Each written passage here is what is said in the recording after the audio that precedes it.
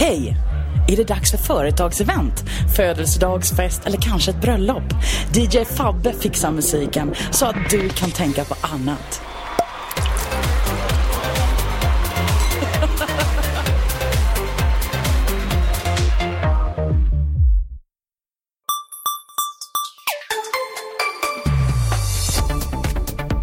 Hejsan kära lyssnare och välkomna till ett nytt avsnitt av Macradion.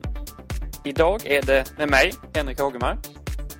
Till slut är jag tillbaka och med min kära vän Gabriel Malmqvist. Hej Gabriel! Hej Henrik! Hur står det till idag? Idag är det mycket bra faktiskt. Det gläder mig. Hur är du själv? Jo, jag är nöjd också med dagen. Hittills i alla fall. Trevligt. Så vi ser väl till att toppa denna söndags eftermiddag med Macradion. Ja, du ligger ju nästan i landsflykt här lite grann också. Så det är ju imponerande att du... Jag har tvingats att utvandra. Du har utvandrat, ja. Mm. Ja, det har jag gjort. Norrut. Ja. Till det här norra grannlandet. Huvudstad. Just det. Så är det. Det kalla, hårda Stockholm. Ja, visst. Nej, jag försöker anpassa mig. Så det är därför jag har varit borta från etern ett tag här. Men jag är tillbaka och jag lever än så länge trots att jag befinner mig 70 mil hemifrån. Och du lever inte riktigt hemlöst heller längre. Till och med har jag lyckats få tak över huvudet så att jag är nöjd. Det var inte, var det en husvagnsperiod i början eller hur var det? Nu ska vi inte vara såna grejer. Nej, men det är härligt att höra att du är tillbaka, Henrik. Det är alltid ett sant nöje. Det är kul att vara tillbaka faktiskt också, Gabriel. Har din vecka varit bra?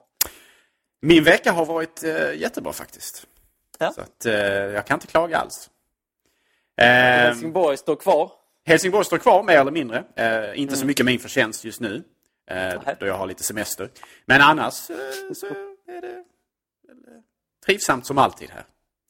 Har du haft tillfälle nu med flytten och allt vad som det innebär att vara studerande att faktiskt känna lite på den nya hårdvaran som Apple har släppt kanske? Ja, som hastigast ska jag vara ärlig att säga. Jag sprang förbi en Telenor-affär här för någon vecka sedan var det väl. Och så tänkte jag men nu får jag gå in snabbt innan jag ska iväg på nästa ställe och känna lite på iPhone om de hade den. Och det hade de. Så där fanns både en iPhone 6 och en iPhone 6 Plus också. Så att det finns ju mycket att säga där. Har du haft möjlighet att känna på dem? iPhone 6 enbart. Vilket är den modellen som kanske intresserar mig personligen mest. Men tyvärr inte ännu har jag haft chansen att känna på 6 Plus. Däremot så tror jag att jag har sett en i det vilda så att säga. Jag blev förfärad vid blotta anblicken. Men den såg verkligen väldigt gigantisk ut. Ja, alltså... det är den. Verkligen. Som vi har ju berört detta i tidigare avsnitt också. Jag har ju varit lite skeptisk till det här med större iPhones generellt. Du vill ju egentligen behålla 3,5-tums-modellerna. Ja, och det får jag ju erkänna där att det fick jag ändå äta upp. För jag köpte ju en iPhone 5. Som ju är 4 tum stor. Precis. Och efter att jag hade sagt att jag tyckte den var för stor. Och den är fantastisk, iPhone 5 tycker jag. Och jag är väldigt nöjd med storleken ska där sägas. Att jag försökte nog när jag gick in i den här Telenor-butiken att vara lite mer... Ja, lite mindre kategorisk på något sätt. Jag var lite mer ödmjuk inför vad som komma skulle så att säga. Men där var mina farhågor liksom besannade. Jag tycker att båda två är för stora. Faktiskt så störde det mig mer än vad jag till och med hade trott. Jag känner att det fanns en styrka med att kunna använda iPhone 5. Men det finns en styrka med att kunna använda iPhone 5 med en hand. Och det kan man tycka jag på ett någorlunda bekvämt sätt. Men så som jag upplever iPhone 6 så är inte det funkar inte lika bra. Och även om man har den här funktionen man kan reachability tror jag, Gabriel, om jag inte minns fel. Så tycker jag att jag är inte helt jag är absolut inte övertygad. Och när det kommer till iPhone 6 så 6 Plus så är det ju som du var inne på, den är gigantisk och där är det säkert ingen som ens förväntar sig att den ska gå att använda med en hand. Det gör den i alla fall inte på ett vettigt sätt överhuvudtaget. Och alltså, man måste komma ihåg i det här sammanhanget att det är klart att det är absolut inte bara nackdelar med de här stora skärmarna. Det finns ju en uppenbar anledning till att man har valt att implementera det på 2 nya iPhone-modeller dessutom. Det är fantastiskt med den här skärmen på iPhone 6 Plus, men det är ju ingen iPhone tycker jag på något sätt. Därför att den är det är mer en iPad i storlek och i känsla och i hur man använder den och så. Och då när det väl kommer till telefonfunktionaliteten, alltså när man ska ta upp telefonen och ringa med den, så i alla fall när det gäller plusvarianten så tycker jag att det ser väldigt konstigt ut och det känns konstigt att hålla i den. Så att det var nog de mest uppenbara känslorna jag hade efter att jag hade väldigt hastigt kikat på dem båda. Och som sagt, jag tycker även att iPhone 6 är för stor. Jag hade varit väldigt glad om man hade behållit en iPhone i iPhone 5S-storleken med den 4-tumsskärmen, därför att som då ändå har den senaste på standard. Märk väl, därför att du kan ju fortfarande köpa en iPhone 5S, men det är ändå förra årets produkt på något sätt. Men om en annan sak, Henrik, i förra avsnittet så hade jag och Peter möjlighet att diskutera lite grann våra intryck av telefonen som helhet. Hur ser du på designen exempelvis? Ja, man kan väl säga så här att jag var lite besviken när jag tyckte bilderna, då tyckte jag att den såg väldigt vacker ut. Och när jag sen så fick se den i verkliga livet så att säga, så det är en vacker telefon. Det är det absolut. Men den har ju inte... Jag håller med dig om att den känns skön att hålla i med de här lite, vad ska man säga, rundade kanterna eller så. Men den har inte samma solida känsla som min iPhone 5S som jag har idag. Det tycker jag inte. Och sen har jag väldigt svårt för de här vad ska man säga... Det är väl någon form av plastkanter på baksidan. Antenner kan man väl kalla det. Ja, precis.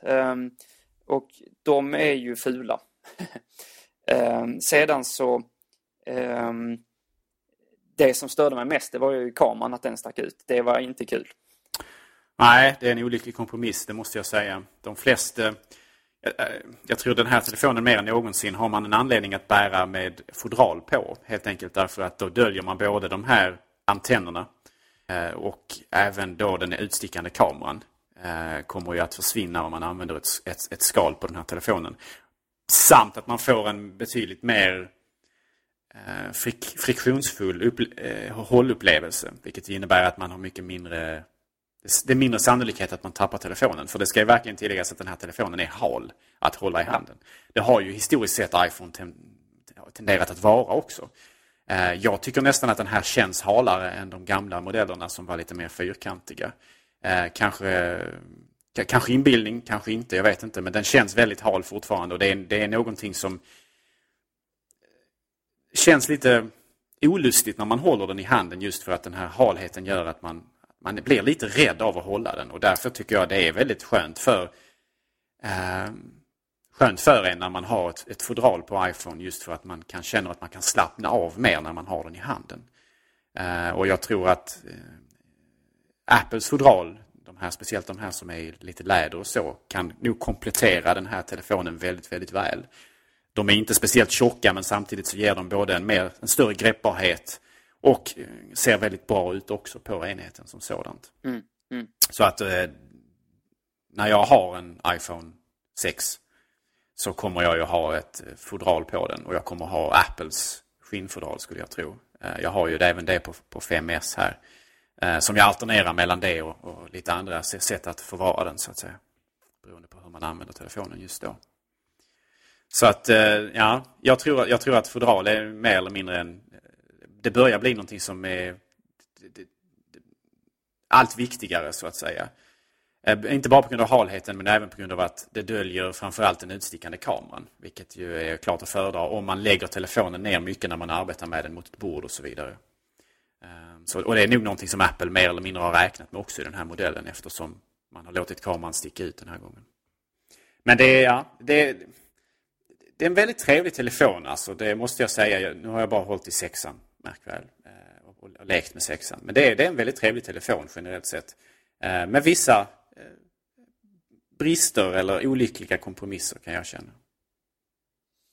Ja, nej, alltså jag vet inte vad du trodde där, Gabriel, men jag trodde nog att man skulle behålla, liksom att man skulle lansera en större variant, trodde jag ju, men sen att man skulle behålla en 4-tumsvariant också med den senaste hårdvaran. Vad kände du där? Alltså, du var lite inne på att det skulle komma tillbaka senare möjligen. Men jag vet inte om det finns fler kunder som jag som är nöjer mig väldigt väl med den här 4-tumsstorleken och gärna vill ha den. Ja, det återstår att se. Det är lite grann, Apple kommer säkert hålla väldigt noga koll på hur väl 5S fortsätter att sälja, så att säga.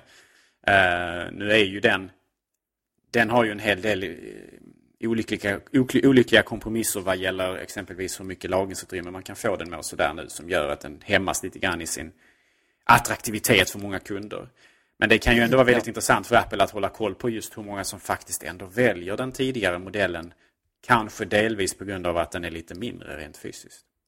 Nej, jag ska faktiskt erkänna att efter jag var inne i butiken och tittade på dem snabbt, så gick jag in och såg vad en 5S kostade. För att jag blev väldigt så här, nej, jag vill inte ha större än vad jag har idag. Och jag hade kunnat leva med både kameran, tror jag, och kanske att jag tycker att designen är helhetsintrycket på designen är lite sämre än vad det är på iPhone 5 eller 5S. Det måste jag nog säga. Men jag hade kunnat leva med det också. Men jag är negativ till storlek. Men vi får se om även jag kryper till korset och köper en sådan i sinom tid. Men spontant så var jag inte... Jag kan inte säga att jag var missnöjd. Jag visste ju premisserna för det hela. Men jag var inte heller överväldigad. Jag skulle nog faktiskt hellre vilja ha en 5S i dagsläget i alla fall. En sak som irriterar mig väldigt mycket med de här nya telefonerna är ju hur Apple har valt att fördela lagringsutrymmet på de olika modellerna. Det är väldigt uppenbart att man har skippat att uppgradera grundmodellen från 16 GB till 32 för att göra det mycket mer attraktivt för människor att välja mittenmodellen. Som det historiskt sett har varit, så har det alltid varit så att man har en fördubbling av lagringsutrymmena mellan de olika modellerna. Och det har ju inneburit att, eftersom man då ofta har börjat på... Ursprungligen börjar man på 8 GB i de första modellerna. Det är nog riktigt, ja. Precis. 8, 16, 32 och sen så har vi haft 16, 32, 64. Och nu här då med de här nya telefonerna så börjar det fortfarande på 16 GB, men nästa steg är 64 och nästa steg därefter är 128. Och de andra två har ju inga problem med alls, men det irriterar mig väldigt mycket att grundmodellen av den senaste telefonen är bara på 16 GB. Det är väldigt, väldigt olyckligt, tycker jag. Därför det är lite snålt också för en telefon som ändå går lös på drygt 6 000 spänn. Jättesnålt. Och jag menar, de här minneskretsarna, vad jag vet, så i inköp så spelar det nästan ingen roll, tror jag, kostnaden för när man köper in så många som Apple gör liksom. Ja, det känns verkligen gnidet på något sätt att göra så. Jag gillar inte det alls. Jag kan köpa att 16 GB kanske kan vara grundmodellen på exempelvis 5S. Absolut. Eftersom det är förra modellen och så vidare. Men att de borde verkligen ha gjort grundmodellen i iPhone 6 till 32 GB vid det här laget. Det var verkligen dags. Och det irriterar mig faktiskt något att man inte gjort det. För man får ändå ha i åtanke att det här är den senaste modellen. Och visst, det är grundmodellen, men ändå, det är ändå senaste telefonen. Och börja på 16 GB då, vilket inte är speciellt mycket idag. Jag kan tänka mig att de flesta människor som har en iPhone med 16 GB har fyllt den vid det här laget. Om man haft den i ett år. Att detta gäller även iPhone 6 Plus. Ja. Och där tror jag att man, dels är man kanske mer benägen att ha mer material i form av film och liknande på den. Men sen är det väl också så att, jag vet inte riktigt hur det funkar, men att väger inte mjukvaran tyngre där också, så att säga.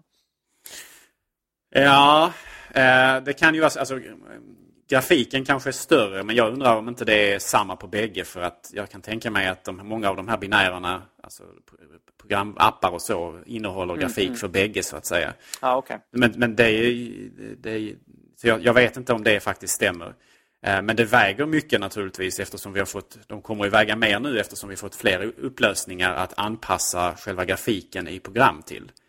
Ja. Så att det innebär att har man de senaste modellerna så kommer de förmodligen programmen att väga ännu mer när man stoppar in det i dem så att säga. Och man får ändå räkna med att operativsystemet, det ligger väl kanske, vad är det, 3 gigabyte eller något sånt här, 4 kanske. Det är nog rimligt att det ligger där. Något i den stilen, och då är det ju inte speciellt mycket kvar om du sen, det beror lite, är det verkligen 16 gigabyte från början? Jag tror till och med att det är lite så här att man, precis som hårddiskar, inte riktigt representerar.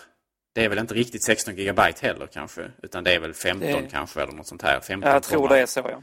Så att du kanske kan stryka 4-5 gigabyte redan där på operativsystemet och så vidare. Och sen så ska du då kunna ha plats med kanske musik eller film, eller du ska kunna ta kort med de här nya kamerorna som filmar i ännu högre hastigheter och tar ännu bättre bilder som väger ännu mer och så vidare. 16 gigabyte är djupt orekommenderat för användare att införskaffa. Alla som har frågat mig, som jag känner, vilken modell man ska välja, och så säger jag alltid att ska du ha iPhone 6 så ska du ha minst 64 gigabyte, så att man tvingar egentligen människor att välja mellanmodellen istället, och det tycker jag är lite olyckligt faktiskt, för att grundmodellen borde ha börjat på 32 gigabyte, vilket hade räckt för väldigt många.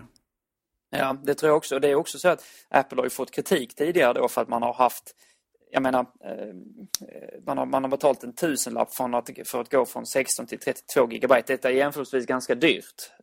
Och det är det enda som skiljer telefonerna åt också, den här minnesmöjligheten. Så att det har varit ett effektivt sätt att tjäna pengar. Och därför tycker jag också att det på något sätt är det viktigt där att grundmodellen är tillräcklig för de allra flesta när man ändå tar väl betalt för att gå upp till nästa steg. Nu har man ju gjort det mer fördelaktigt att gå upp till nästa steg även ekonomiskt, för att det är inte en större prisskillnad än det har varit på tidigare modeller. Men som du är inne på, alltså det är inte riktigt schysst att betala så pass mycket för en telefon och sen inte kunna ta särskilt många bilder med den trevliga kameran innan den fylls så att säga. Ja, jag tycker just lagringsutrymmet är någonting som det är tyvärr lite av en svart punkt på den här lanseringen, och egentligen över hela linjen, för att köper du en 5C idag, som förvisso är en budgetmodell, men det är ändå en iPhone av relativt modernt snitt, då är det 8 gigabyte som gäller. Och om 16 gigabyte känns snålt och sniket, så vet jag inte vad jag ska säga om 8 gigabyte, för det är helt absurt. Ja, och där måste det vara så, alltså där är det ju, om ändå mjukvaran tar en del plats som ligger i från början med operativsystem och liknande, och sen så har du några appar och sen är den full, känns det som. Så att det måste vara väldigt problematiskt att använda, det blir en riktig flaskhals faktiskt. På en annars fungerande telefon. Jag menar, tillräckligt standardmässigt för de allra flesta, skulle jag vilja påstå. Nej, det är faktiskt väldigt olyckligt. Jag måste säga det. Jag tycker det är en brist faktiskt i de här nya modellerna. Så att jag hade gärna sett att Apple hade ändrat inriktning där. 16 gigabyte borde varit på 5C. 16 och 32 borde varit på 5S. Vilket det nog i och för sig är, va? Tror jag. Ja. Och det kan jag leva med. 16 och 32 där kan jag leva med. Det är helt okej. Men sen borde 6an ha börjat på 32, 64 och 128. Det tycker jag absolut. Ja. Det kanske blir så i nästa revision, men det borde varit så redan från denna revisionen. Jag har faktiskt funderat på en sak som kanske är, det hör ju till ämnet, men det är ett litet annat spår. Vad tycker du om namnet iPhone 6 Plus? Ja, alltså ibland känns det som att Apple målar in sig lite grann i ett hörn vad gäller sina namnval, för man verkar inte tänka längre än den nuvarande modellen.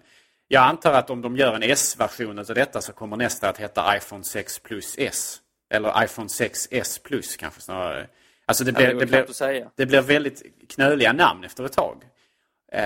Och det verkar rätt så uppenbart att Apple väljer liksom bara namn efter lite grann på känsla och inte på den här med liksom, det logiska följder så här vad gäller siffror och så. Just med S-modellerna så att säga, som ju då använder samma utseende på utsidan som föregående, men som lägger till lite snabbare hårdvara, kanske lite bättre innanmäten och sådär. iPhone 6 Plus som namn. Ja, man måste göra någon slags distinktion namnmässigt mellan den lite större och den lite mindre, eftersom det ligger inom samma produktfamilj. Kunde man valt ett bättre namn? Ja, kanske. Men måste man det egentligen? Alltså ja, det kanske man måste. Att ha alltså, man gör ju inte... Ja. Ja, jag vet inte. Jag menar, man gör inte det på alla. Nej, man gör inte det på man kan köpa MacBook Air. MacBook Air 11 tum eller 13 tum, men det är ju liksom mer specifikationerna som är 11 eller 13 tums skärm då liksom. Men det, ja. Alltså jag frågade lite det för att jag själv inte är så nöjd med namnval. Jag tycker jag får lite så här plusmeny-känsla på McDonalds liksom. Och det är inte så elegant. Nej, verkligen inte. Men jag vet att jag är inte helt glad över det. Och jag nu när du sa det här med att för det hade varit rimligt att man döper iPhone 6 till nästa variant till iPhone 6S då, och iPhone 6S Plus är fruktansvärt svårt att säga, och det är ett ganska fult namn. Ja, det blir ännu värre där. Jag hade gärna sett mer rationella namngivningar från Apple, men det har vi diskuterat vid tidigare tillfällen. Vi kan ju prata lite grann om det här iOS 8-uppdateringen och så vidare. Det är faktiskt ganska intressant, för det har visat sig att iOS 8 är ju har inte samma uppdateringsfrekvens. Alltså det är inte lika många som uppdaterar till iOS 8 som det var till iOS 7. Okay. Och delvis av förklaringen där är ju rent hård, alltså att den väger så pass mycket uppdateringen. Jag tror man måste ha 5 GB ledigt eller någonting. Vilket är ganska mycket för de allra flesta. Ska vi prata om det? Framförallt i ljuset av vår tidigare diskussion. Ja, exakt. Det är bra. Då har vi en övergång här. Gör något snyggt av det, Henrik. Med anledning av att vi pratar om av plats och så vidare. Så ja, iOS 8. Gör det. Ja. Henrik, gör det snyggt. Gör det snyggt, Henrik. Ja. Det ska vara smooth sailing. Sluta nu pressa mig, Gabriel. Vi spelar in här. Jag litar på dig, Henrik. Det vet du. Stackars Fabian får lyssna på det här skitet. Ja, det är inte så synd om Fabian, inte. Nej, han får ju njuta av våra röster. Ja, han får ju det faktiskt. Oredigerat. Det är ett sant nöje för både honom och för oss. Men då gör vi så, då kan vi säga det till Fabian nu att precis innan jag frågade Gabriel om det här med telefon så klipper vi och sen så kör vi på efter min övergång här nu. Blir det bra, Gabriel? Jag är överens med dig, Henrik. Ja, jättebra. Ja, när vi nu har pratat om storlek och lagringsutrymme på iPhone så känns det naturligt att gå över till iOS 8. Det är ju nämligen så att det visar sig att det är inte lika många, uppdateringsfrekvensen är inte lika hög som på tidigare vad ska man säga, släpp av nya iOS. Och en anledning till detta skulle kunna vara att det är en ganska tung uppdatering. 5 GB, Gabriel, om inte jag minns fel.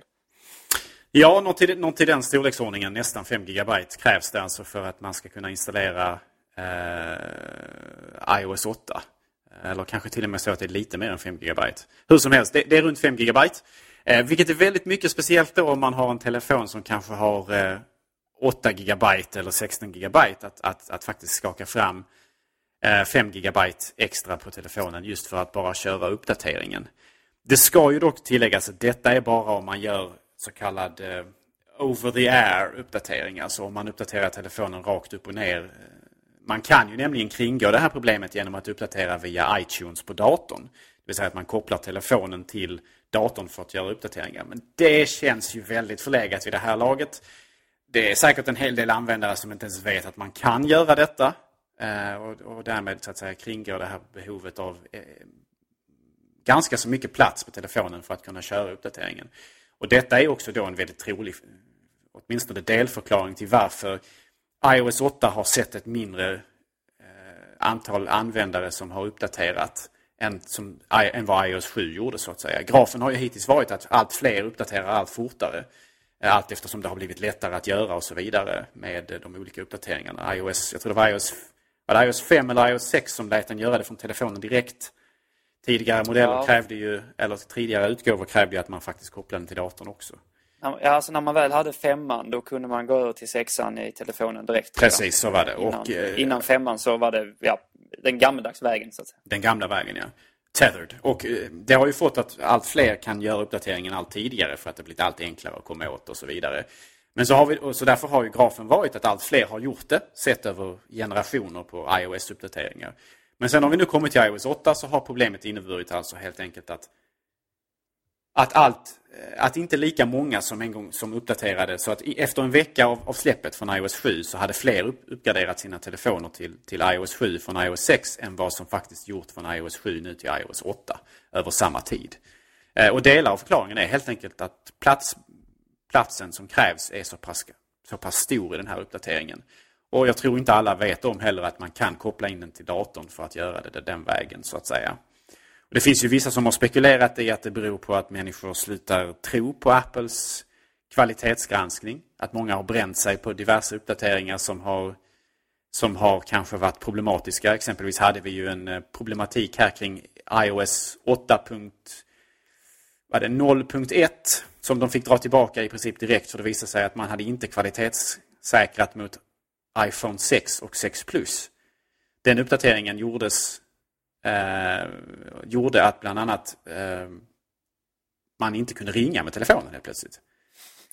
Vilket ju är ganska så pinsamt för Apple själva. Verkligen anmärkningsvärt att att inte tillräckligt många har haft tillgång till den nya hårdvaran för att säkerställa att den senaste uppdateringen faktiskt fungerar på den.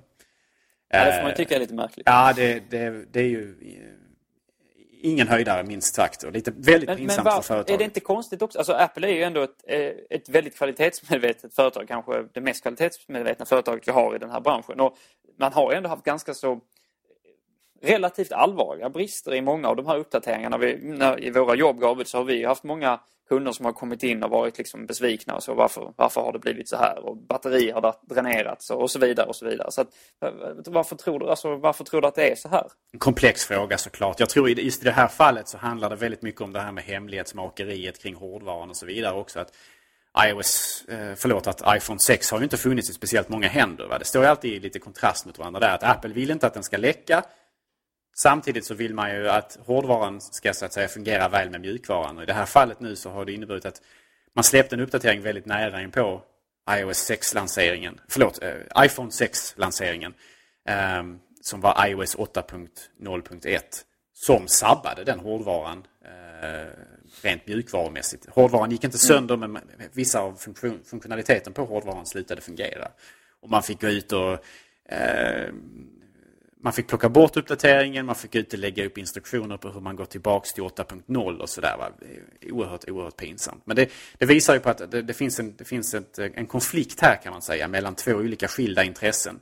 Att både då hålla hårdvaran hemlig fram till lanseringsdatumet samtidigt som detta också då innebär att en uppdatering som landar nära in på lanseringen riskerar att överse eventuella brister som denna har gentemot den extremt nylanserade hårdvaran. Så väldigt, väldigt pinsamt för Apple det där verkligen. Och jag tror det var John Gruber som bland annat teoriserade kring att han gjorde ursprungligen det att prata om att det här skulle vara någon slags att det är en väckarklocka för Apple att folk inte litar på deras uppdateringar. Tror inte det så mycket.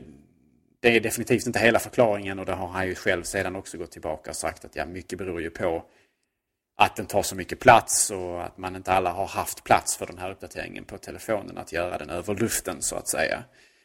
Jag tror en annan delförklaring, inte den största men en av förklaringarna är också det att iOS 7 var ju det var en så pass radikal förändring rent estetiskt och till viss del även funktionsmässigt, så att väldigt många människor var väldigt angelägna om att få den snabbt för att man var mer exalterad över den uppdateringen som den var.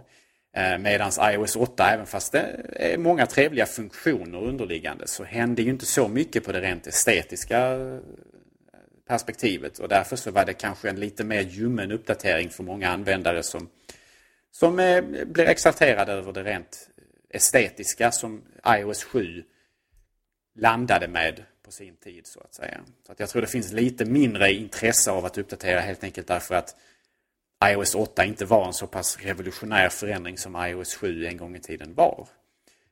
Jag tror det är delar av förklaringen också.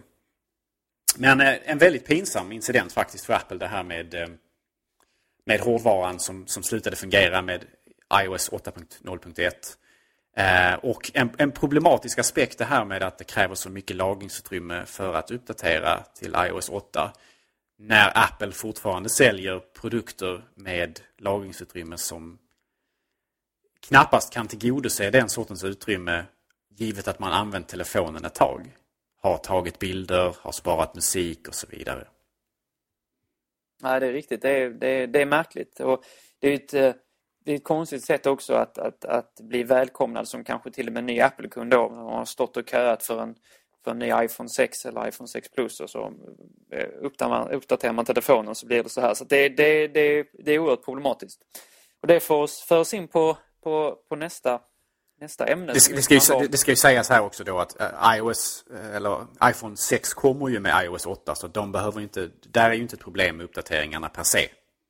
Alltså har de inte uppdaterat till senare varianten? Eller har man inte... jag syftar på alltså det här kravet på 5 GB ledigt. Det är ju när man uppdaterar från iOS 7 till iOS 8. Och det drabbar ju inte någon som har köpt den senaste modellen nu då, för att de kommer ju med iOS 8 per se. Eller direkt. Helt riktigt. Jag tänkte men på den här i framtiden, jag menar kanske uppdateringen från iOS 8 till iOS 9, hur mycket väger den?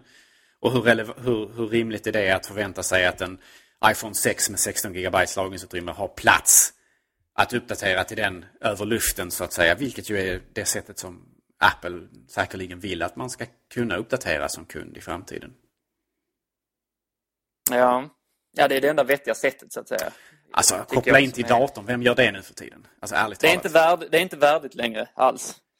Först så måste man använda sladdar, vilket i sig är obehagligt. Och sen så måste man ju använda iTunes, vilket är ännu värre. Oavsett om man sitter på en Mac eller en PC så är det riktigt illa. Ja, det är illa. Även om det finns grader i helvetet så är det illa. Det finns grader i helvetet, absolut. Och naturligtvis är Windows ett betydligt större helvete än iTunes på Mac. Men det är ändå så att det känns varenda gång jag måste använda iTunes för att göra något sånt. Jag har hjälpt några kompisar som har velat uppdatera och sådär. Det bär mig emot alltså. Nu förstörde du mina övergång, Gabriel. Förlåt Henrik, men jag var tvungen att klargöra så att inte man... Ja. Mm. Det är helt riktigt den lilla uppdateringen jag syftade på. Det är viktigt att vi klargör det. Ja. Nej, för att apropå att folk som har väntat och då fått de här problemen sen när de har gjort de små uppdateringarna ska jag säga.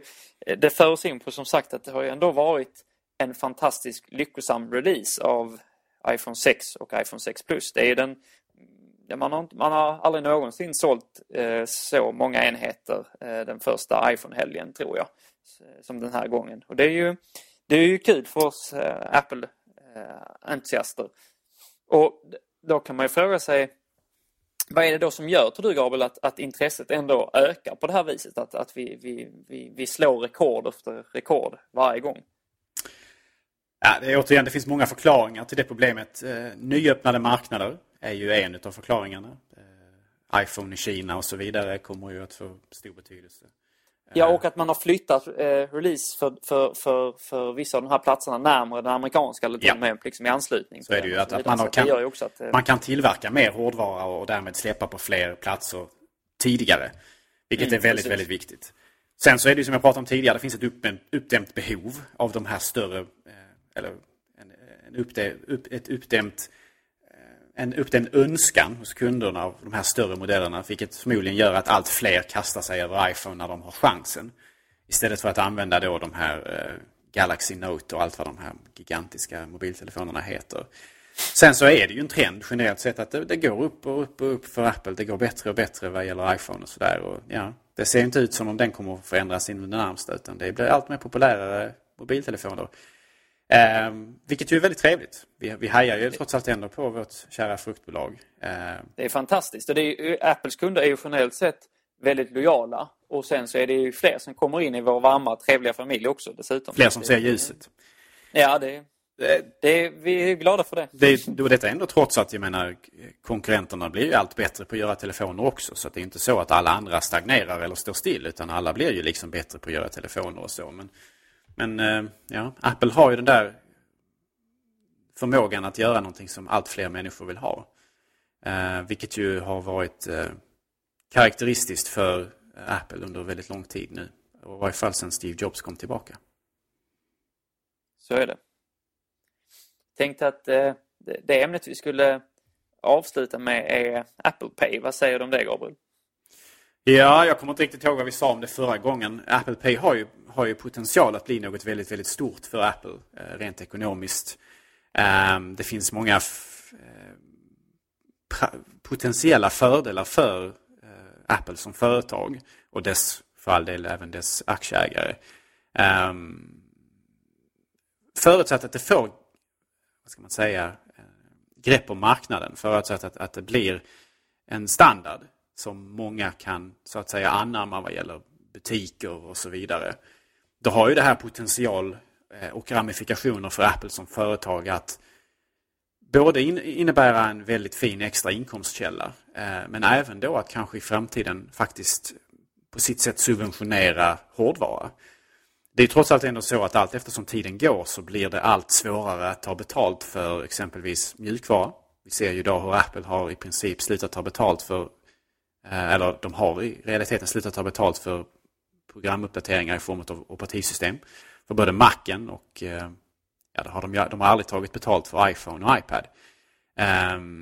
Vilket ju och även då program, alltså inte operativsystem och så är en sak, men även program till, alltså med pages och numbers och så vidare, de tar man inte heller betalt för numera, vilket man har gjort både till iPhone och till Macen. I alla fall inte när man köper en ny telefon eller dator, gör man ju det nu längre. Exakt. Det finns ju fortfarande program Apple säljer som kostar att uppgradera och så vidare, mer professionella program och så vidare. Men trenden generellt sett, speciellt i konsumentsegmentet, det är ju att man tar inte betalt för mjukvara längre i allt större utsträckning. Och det är någonting som drabbar exempelvis Microsoft väldigt hårt. Och det är därför Microsoft har försökt expandera till att vara ett hårdvaruföretag i allt större utsträckning. Men jag tror även att samma tendens kommer att bli allt mer kännbar inom hårdvara till viss del. Och där är ju Apple Pay lite speciellt, för att det är ju potentiellt så i framtiden att Apple kan använda sig av de teoretiska intäkterna från Apple Pay till att i allt större utsträckning kunna minska sina marginaler på hårdvaran. Alltså att man istället för att ha, kan det vara 30-40% marginaler på att sälja iPhone, så kanske man kan gå ner till 20 eller 15% med förvissningen om att alla som köper en iPhone kommer att använda den för att betala när man handlar i butiker och så vidare, och kanske även handlar på internet och så. Och att Apple därmed kan så att säga få en del av den kakan, den intäkten. Och på sitt sätt då alltså kan man alltså räkna på att det blir en slags subvention inom citationstecken av hårdvaran i sig. Redan nu så kan man ju säga att Apple kan ju räkna med att för varje såld iPhone så får man ju kanske en x antal kronor i intäkt för program och appar som säljs, för kanske musik som folk köper och så vidare. Att det finns det skapas ett mervärde av att sätta Apples hårdvara i folks händer i form av att man betalar för andra saker som musik och program och så, spel. Och det finns ju också saker som vi har varit inne på då som inte Apple kanske har lika lätt att ta betalt för längre. Så vi var inne på mjukvaran och så. Det är väl också rimligt att tänka, alltså lagringsutrymme i molnet och så blir bara billigare och billigare också. Det kanske inte heller kommer kosta någonting att ha ännu mer lagringsutrymme i framtiden. Så att det handlar ju också att hitta nya vägar att tjäna pengar och som folk och kunderna accepterar. Och det här känns definitivt som en sådan inriktning. Ja, precis. Så det här är ju ett väldigt smärtfritt sätt att ta betalt så att säga. För att det är inte, många tänker ju inte på att när man betalar med Visa-kortet att Visa faktiskt får betalt också. Ja, visst. Utan det ser man ju inte, för det är handlaren som ser det så att säga. Och i realiteten så är det så att handlaren lägger ju på den marginalen på produkten när den säljs så att säga. Så att de tar igen de pengarna på sitt håll. Så att egentligen så betalar ju du som kund för det också. Men man tänker inte på det på samma sätt, va? Och blir det här Apple Pay en standard som är livskraftig och det blir allt eftersom Apple säljer allt fler telefoner som kan hantera det. Då kommer ju naturligtvis det att börja klirra in pengar i Cupertino som realitet av detta, och då kommer incitamentet att bli starkare att man vill sätta sin hårdvara i folks händer oavsett vad så att säga. Så att det finns ju enorm potential här att tjäna pengar via sin hårdvara om man kan få in Apple Pay som en duglig och livskraftig standard så att säga inom betalningssegmentet. Men hur ser du på förutsättningen att i ett någorlunda kortsiktigt perspektiv etablera den här tjänsten på nya marknader utanför USA? För det är alltid någonting vi har ju känt, Sverige är en väldigt liten marknad, men vi är fortfarande saker vi går och väntar på liksom. Ja, det är en väldigt komplicerad fråga som jag egentligen inte är en expert på. Jag lyssnar lite grann på andra podcaster och så här, och även läser naturligtvis kring det här. Och Det är ju så att i Amerika så har de ju en mycket mer primitiv betalningslösningssystem än vad vi har i Europa generellt sett. Va? Det var inte så länge sedan som det var vanligt att människor betalar med check i Amerika. Och det finns väl till viss del kanske kvar, men det är inte lika utbrett längre. Ja, det är fruktansvärt är det ju. På alla sätt och vis. Va? Och de har, vad jag har förstått så ska Amerika väl börja med det här med alltså kort och så här. Va? Men då, vad jag har förstått, nu är jag inte en expert på området, men jag har förstått så kommer man inte ha chip and pin som det kallas. Alltså att man har ett kort med ett chip och sen så en kod, utan att man ska fortfarande basera det kring signaturer och så här i Amerika. Vilket ju är väldigt primitivt och det borde rimligtvis vara ganska så otryggt också. Och därför så finns det ju just i Amerika en väldigt stor chans eller starkt incitament att Apple Pay faktiskt blir lyckat. Medan i Europa, Sverige och så vidare där vi har mer sofistikerade eller mer smidiga lösningar så kanske incitamentet att anamma Apple Pay är mindre. Men samtidigt så har ju Apple Pay vissa fördelar som även våra kort inte har i form av att den vad jag förstått så ser handlaren inte exempelvis någonsin kortnummer och så vidare, så att det blir svårare för handlare att spåra exempelvis transaktioner och kanske då föra någon slags statistik över shopping hos individer och så vidare, deras shoppingmönster och sådana här saker. Så att ur det perspektivet så har ju även Apple Pay en fördel för europeer så att säga. Ja, och sen det är uppenbart självklart att du slipper ha med dig plastkort och så vidare. Så är det ju naturligtvis. Nu är ju oftast inte det den största bördan, men det är alltid någonting som man naturligtvis kan glömma annars hemma och så vidare i den mån man fortfarande använder plånböcker. Många har ju exempelvis ett iPhone-fodral med korthållare i. Och då är det då blir det lite samma effekt där att man har betalningen via telefonen på något sätt. Det är en mindre sak att bära med. Hela den grejen är ändå lite så här att trycka i kort och det är så här fysisk grej. Det är ju lite gammeldags på något sätt. Ja, det är det ju. Det är gammal teknik också för den delen. Och det är ju inte kanske riktigt så fruktansvärt som Apple framställde det i sin produktlanseringsvideo utav Apple Pay på scenen som ju var ganska så. Kanske inte riktigt. Det kändes väldigt det kändes tillknycklat alltså. Det kändes som man gjorde verkligen man visade ur sitt absolut värsta. Ja, exakt, krystat. Man visade liksom ur sitt värsta perspektiv så att säga. Men Apple Pay har stora potential för Apple onekligen. Så att det ska bli intressant att se. Det ska det definitivt. Vad tycker du om det? Nej, jag tror att jag håller med där i det i stort här. Så jag har framförallt tänkt på att bara behöva med sig telefonen och även kunna göra betalningar. Så jag tycker det har varit väldigt skönt. Så att det är den mest uppenbara fördelen för mig. Sen så, jag tror definitivt att det skulle kunna bli en väldigt viktig inkomstkälla för Apple om man får volym på detta, om det kan etablera sig på den amerikanska men även på andra marknader. Så att jag tror att är det någon som kan göra detta på ett liksom användarvänligt och fungerande sätt så är det Apple. Alltså de har ju gjort väldigt många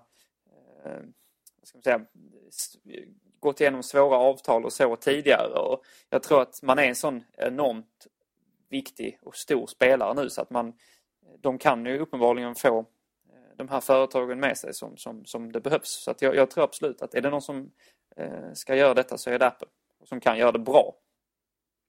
Jag hade gärna använt det systemet om det hade funnits här. Att betala med telefonen istället för att behöva ha med kort och plånbok och sådär. Så att, ja. Man kan alltid utgå från sina egna vanor. Så jag tyckte det var väldigt, väldigt skönt liksom, att bara kunna ha med sig telefonen. Och just att det är än säkrare också vad vi i alla fall har förstått hittills. Så det är ju väldigt, väldigt bra i en värld där många utsätts för den här typen av brott också som är relaterat till kort och kortköp och så. Så det är nice som Peter hade sagt.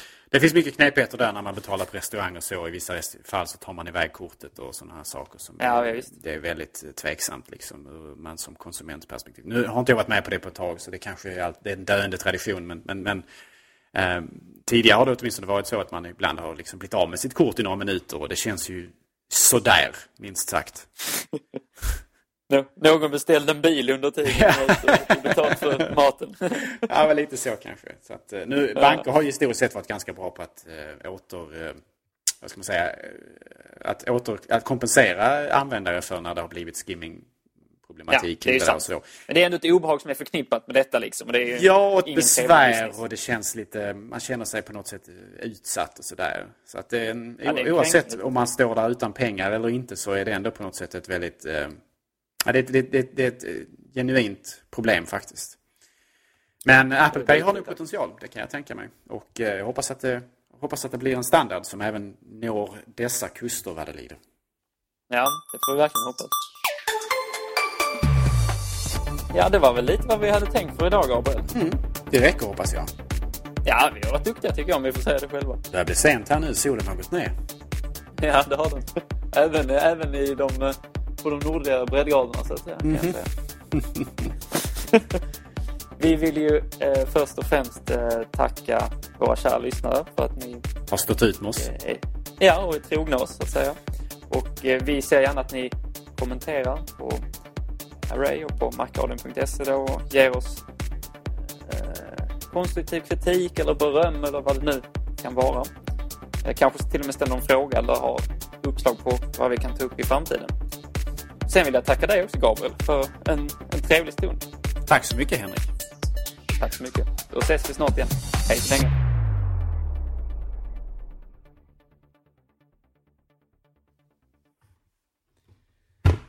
Min mor ringde.